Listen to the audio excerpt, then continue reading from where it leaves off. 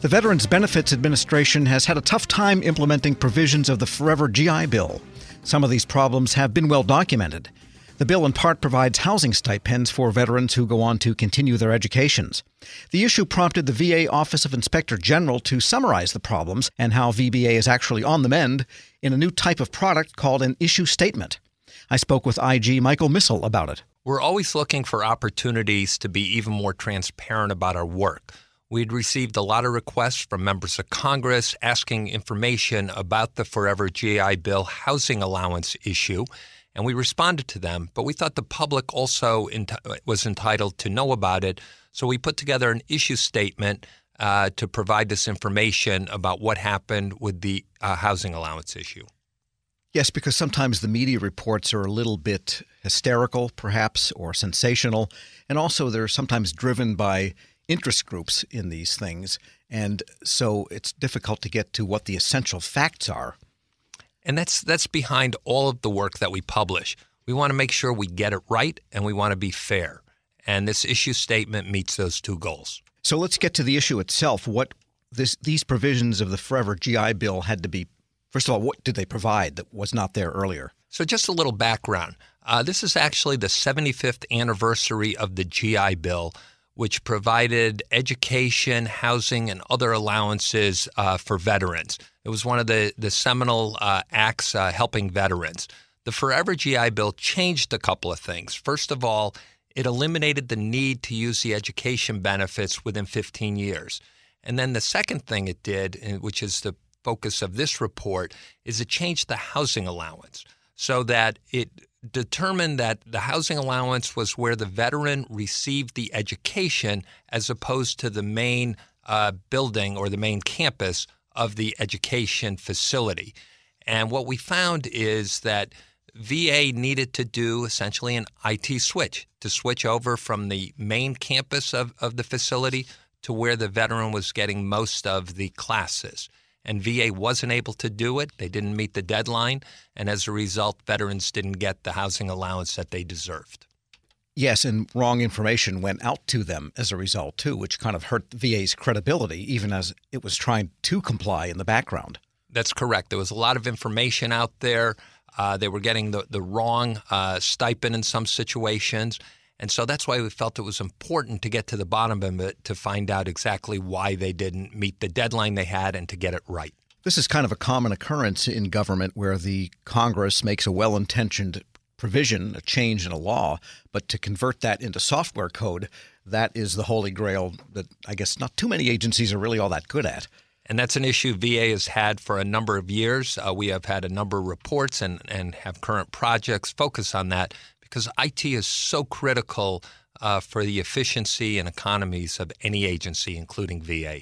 And so they hired a contractor, Booz Allen, to do the programming, and then things didn't go all that well. That's correct. What we found was that there were basically several different work streams going on in parallel, and that they weren't coordinating it. And when they finally put it all together, they realized it just wasn't going to work. And so they had to essentially go back to the drawing board and start all over again. And that's really not so much a technical issue, it sounds like, as a managerial approach issue. And that's what we found, that the communication among the different work groups wasn't good. And one of the things VA has now done is they've put the new Undersecretary for Benefits, who wasn't there at the time, in charge so that you have one official in charge to make sure everything is properly coordinated. We're speaking with Michael Missel, the Veterans Affairs Department's Inspector General, and so that would have been Paul Lawrence, and then he in turn hired an outside consultant to overlook the contractors and the whole program, and they found that there were some pretty important steps that needed to be taken. That's correct, and they're still not done, but they say they should be done later on this year. And the issue of having someone senior that is accountable for that project, the one person, the go-to, the belly button to push, as they say in the military, that was lacking in this project. That's correct. And have they corrected that yet? Yes. So Paul Lawrence is now the official in charge. Okay. And so he's responsible, and I know he spends a lot of time working through this issue. And the system involved, was this one of these classic legacy systems where there's a lot of coding that has to be done and it's in old code? I mean, is that one of these? Is this an example of that? This is one of VA's legacy systems. VA has a number of legacy systems. In fact, they have literally hundreds of different systems, all of which likely need to be upgraded. And do they have the in-house capability of doing that coding, or do they have to rely on contractors every time there's a change in the law and therefore in the requirements of the program? They do have a large IT department that does work on coding, but there are situations where they do bring in outside contractors to assist. Yeah, in this case, I mean, is the contractor to blame here, or were they simply caught in the same situation where, as you say, all these parallel efforts were going on and they were just fulfilling the requirements at the ground level as they received them?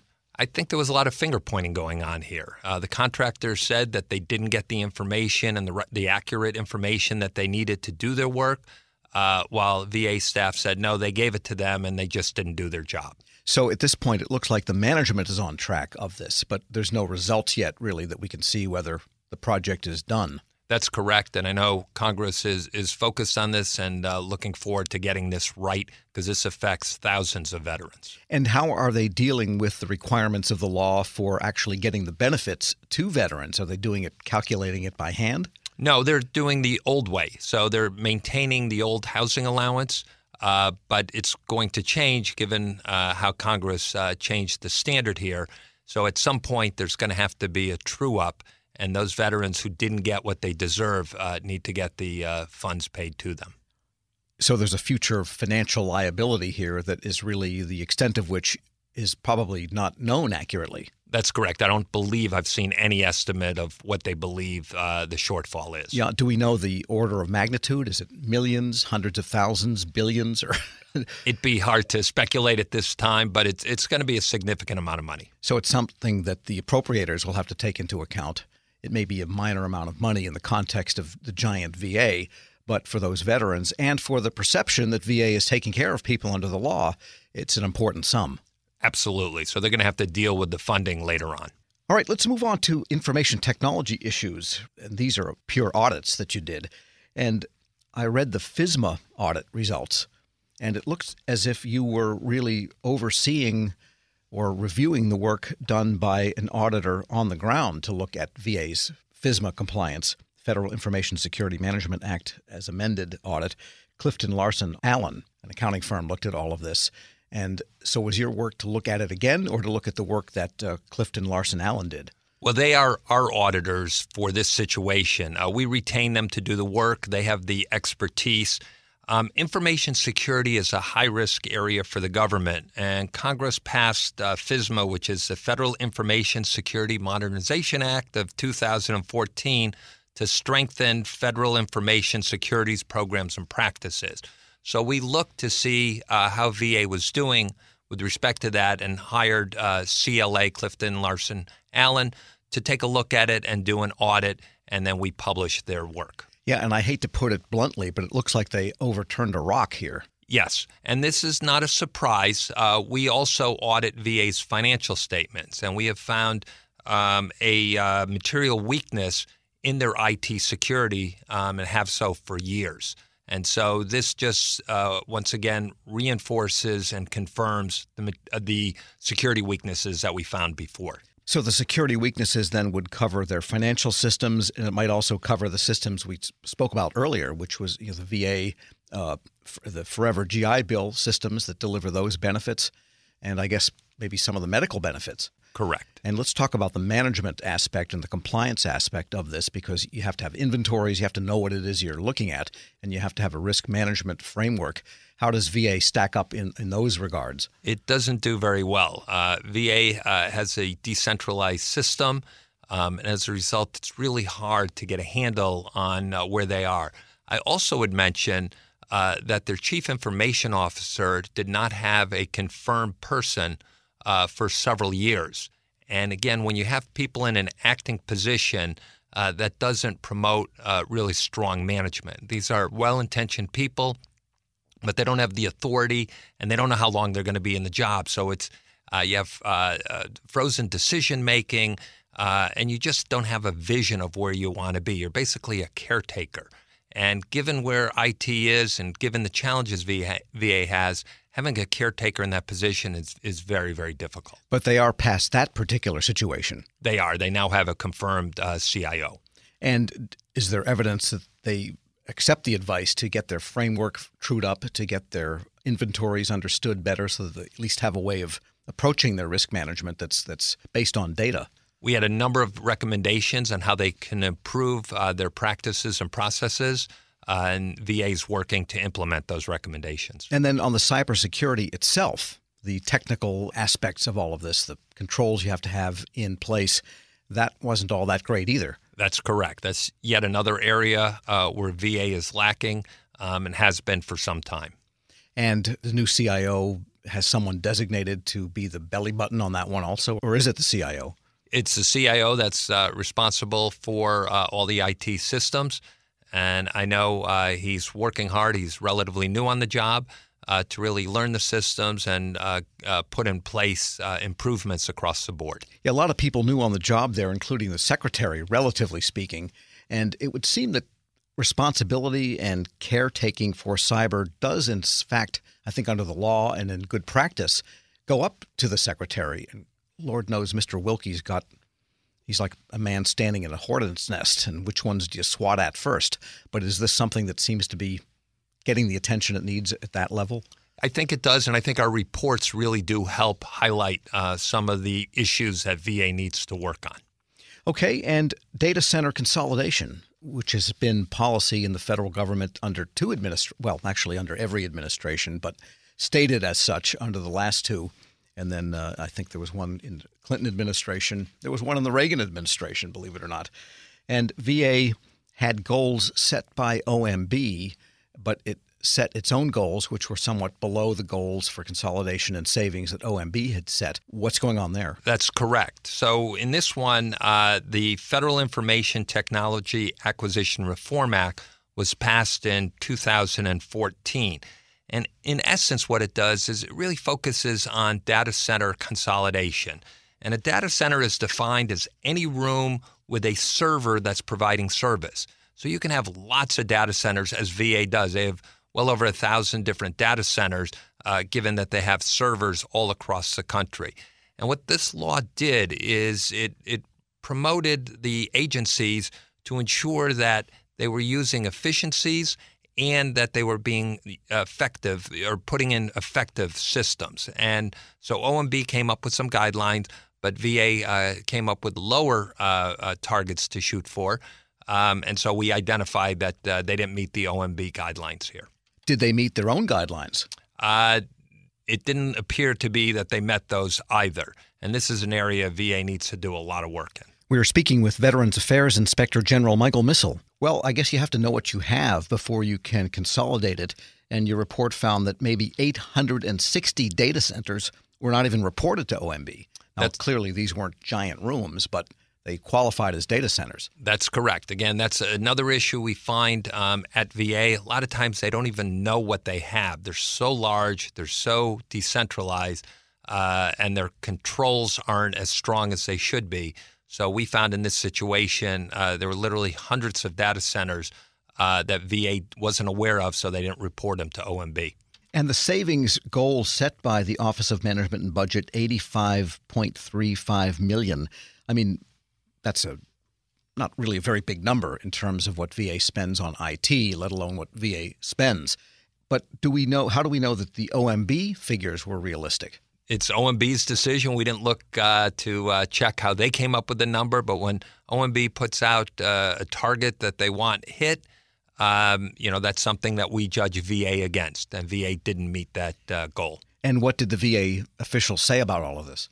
They said they're working hard at it, and we again made recommendations so that they can improve the processes in this area. And this might be a little bit outside of the audit report, but as they work on this new health record system, could that be a factor in them being reluctant to close data centers because some of them that might house the existing system that they need to keep running while they develop the new system? Well, that's a real big issue. The new electronic health records management system is at least a $16 billion project that VA projects is going to take about 10 years to implement. And one of the things they're going to need to do as they're converting from their previous electronic health record system, the VISTA system, is they're going to have to build out all the infrastructure. And that's why they're going to have to know what they have and know whether or not they're going to be able to make it compatible with the new electronic health record system. And so that's why reports like this are so important, because it really highlights the controls and the processes and the management that they need to run effective data center systems. Yeah, I mean, in many ways, VA is like Homeland Security. You've got all these different components, but at some level it has to gel into a comprehensible unity, so that as you develop one system, you know what resources are you have to run it on and so on. It sounds like after all these years, they're still rather splintered. They still have a fairly decentralized system in a lot of different ways. And one of the things we as the OIG focus on are governance. And are they properly structured to govern in the most effective way? So many of our reports do focus on governance issues. And I imagine as your auditors look into the details and talk to the people involved, you're not talking to people that don't care. You're not talking to idiots. You're talking to well-intentioned, in many ways, highly competent people. But it seems to add up to something that just doesn't quite cohere. It's so complicated, so large, that you really need everything to be aligned and everything to work perfectly. And if there's a disruption, interruption in it, whether it's by an individual, whether it's by a system, whether it's by a process, that could have huge collateral consequences. That's why we're really focused on making sure the system is as well-functioning and smooth as possible. Yeah, I guess one of the ingredients that could help that would be managerial continuity, and not just at the secretarial level, but at the component level and even at the GS-15 and SES level. That's correct. And what we've seen is, aside from the very senior people, there's been lots of turnover at the presidentially appointed Senate confirmed level. Even you take 2, 3 levels, 4 levels down, there's a lot of new people in those positions who, aside from doing their job, they have to learn what it is and focus on the policies, processes, and institutional knowledge. And you are now 3 years in the job as Inspector General, but it sounds like even though there's been a lot of things to talk about, including medical center failures and so on, that you as the IG are getting the cooperation, documentation, and information data that you need to do the audits and the different reports. Yes, we find the VA staff from the secretary on down is highly cooperative with our work and highly supportive of what we're doing, because we share the same goal. What we're all trying to do is get the best benefits and services for veterans, and people are working very hard to achieve that. Michael Missel is the Inspector General of the Veterans Affairs Department. Listen to the Federal Drive on demand and on your device. Subscribe at Apple Podcasts or Podcast One.